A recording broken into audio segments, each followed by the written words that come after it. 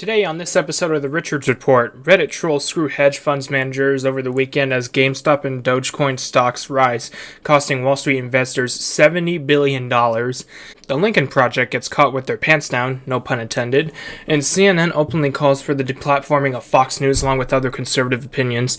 You don't want to miss a minute of this show. Let's go.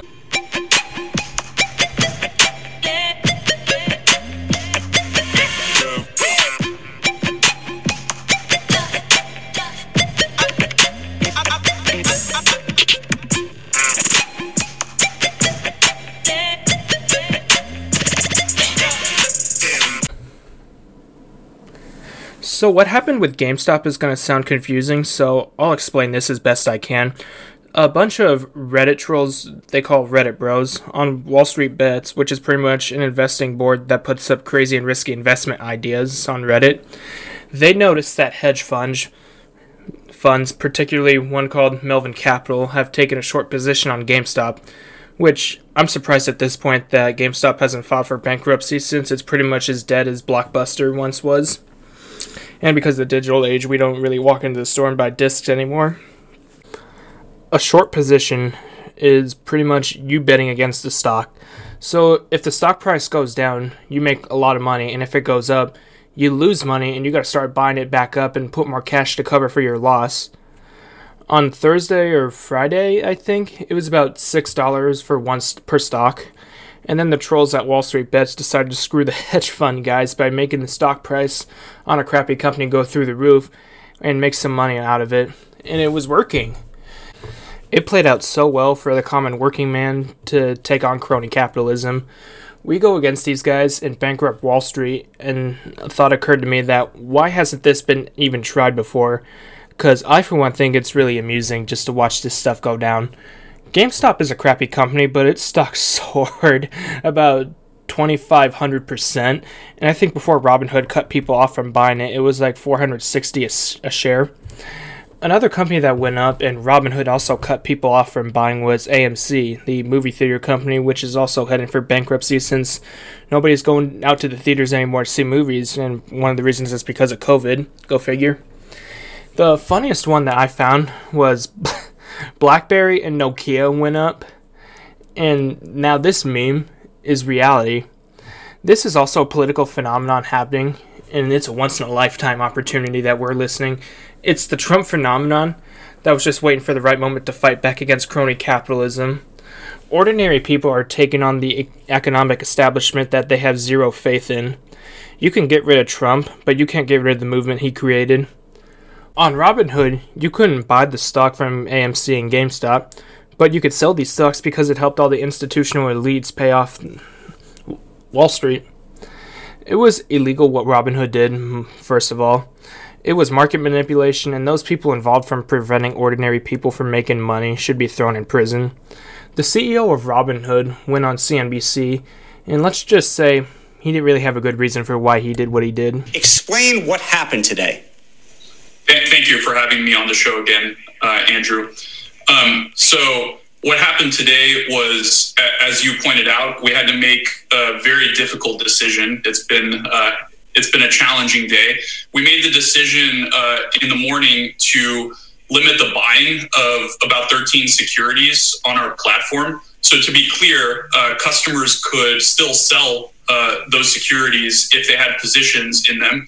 And they could also trade in the thousands of other securities on our platform. So it was a difficult decision, and that's what we had to do as part of normal operations. Pause. It was a very difficult decision, but this part of a normal operations? What the hell are you talking about? It's nothing but spewing bullshit. Nothing that happened in the markets were normal. In fact, they were probably a once-in-a-lifetime opportunity that we just witnessed and we won't see for the next couple decades. It's not normal to tell your customers that they can't buy specific stocks that they want to buy. He wanted people like me to buy stocks that I could have lost money in and couldn't make shit from.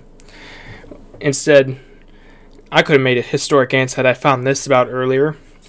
Now, to his credit, the guy from CNBC said that his answer wasn't good enough and pressed him on it some more. And let me explain exactly how this works. First of all, I want to address some of the misinformation that's been out there because there's a lot of it. We absolutely did not do this at the direction of any market maker or hedge fund or anyone we route to or other market participants. The reason we did it was because Robinhood is a brokerage firm. We have lots of financial requirements, including SEC net capital requirements and clearinghouse deposits. So that's money that we have to deposit at various clearinghouses. So some of these requirements fluctuate quite a bit based on volatility in the markets, and they can be substantial in the current environment. Okay, sure. So you needed more money than what you already have on hand, so you could shut it down. And right there is when he admits that this was a liquidity issue. And I can safely say that this is not why they shut down operations. I know his answer didn't convince CNBC, and it seems to be rigged against the free market system. We here on the right love the free market system, and I think it's a wonderful tool to flourish financially. But some people on the right made it the free market system their golden calf to broaden their political agenda, and that's wrong. There is no such thing as a perfectly free market. There is a free market, but it's not a perfect one, because some of these institutions have placed their limits on it. So this CEO of Robinhood, I should say, is rightfully being sued by Mr. Brandon Nelson.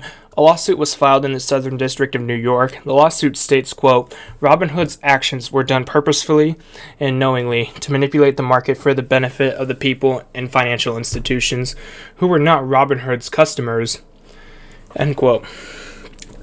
I'm glad he's getting sued for this because market manipulation is a very serious crime, along with probably other financial hacks and crimes that have happened over a few days ago. Now, whether or not he's going to be held accountable for his actions is going to be a bigger mystery to me, probably because liberal privilege is now a thing where these guys won't even be held to account for what they did.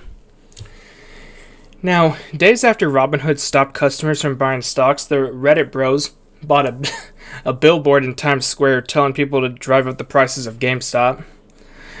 I believe those guys have been kicked off Reddit, and they've been kicked off other social media platforms, and now the price of silver has went up because of them. Now, since they were kicked off social media, they bought the billboard, and it said $GME, which is the little ticker for GameStop, go burr.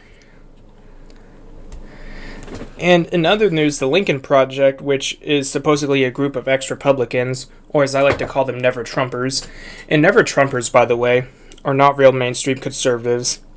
They are Democrats masquerading as Bush Republicans who simply hate Trump based on his morality. So the New York Times published this story, and I guarantee you within 2 weeks or a few days, nobody's going to be talking about this anymore. The Lincoln Project co-founder John Weaver was condemned by coworkers after he'd been accused of grooming young men for sex in exchange for jobs. Now, I find it funny that a group of leftists are now calling their co-founder deplorable. And the Times interviewed 21 men who accused Weaver of sending unsolicited and sexually provocative messages online to young men, often while suggesting he could help them work to get into politics, including as an alleged victim who was only 14 years old. And by the way, this was talked about for months now, and now they decided to come out with this because they realized they couldn't run away from this anymore. In its statement, the Lincoln Project wrote, John Weaver led a secret life that was built on the foundation of deception at every level. He is a predator, a liar, and an abuser. We extend our deepest sympathies to those who were targeted by John Weaver's deplorable actions. Mentioned that the people in the Lincoln Project also attacked not only Trump but his supporters, along with Susan Collins and just basically Republicans in general. Now, Weaver's initial response to these claims was that he was gay, which is the get-out-of-jail-free card for sexual abuse. I hate it when predators like him that are straight try to pull I'm gay, so that doesn't make me a sexual predator card to get out of jail. But most, if not all, gay men are not predators. It's a pathetic defense for Weaver. And if the Lincoln Project claims to be a right-wing group, watch as this story goes away from the mainstream media as if this never happens. Now, finally, Humpty Dumpty Stelter on CNN is openly calling for Fox News to be deplatformed.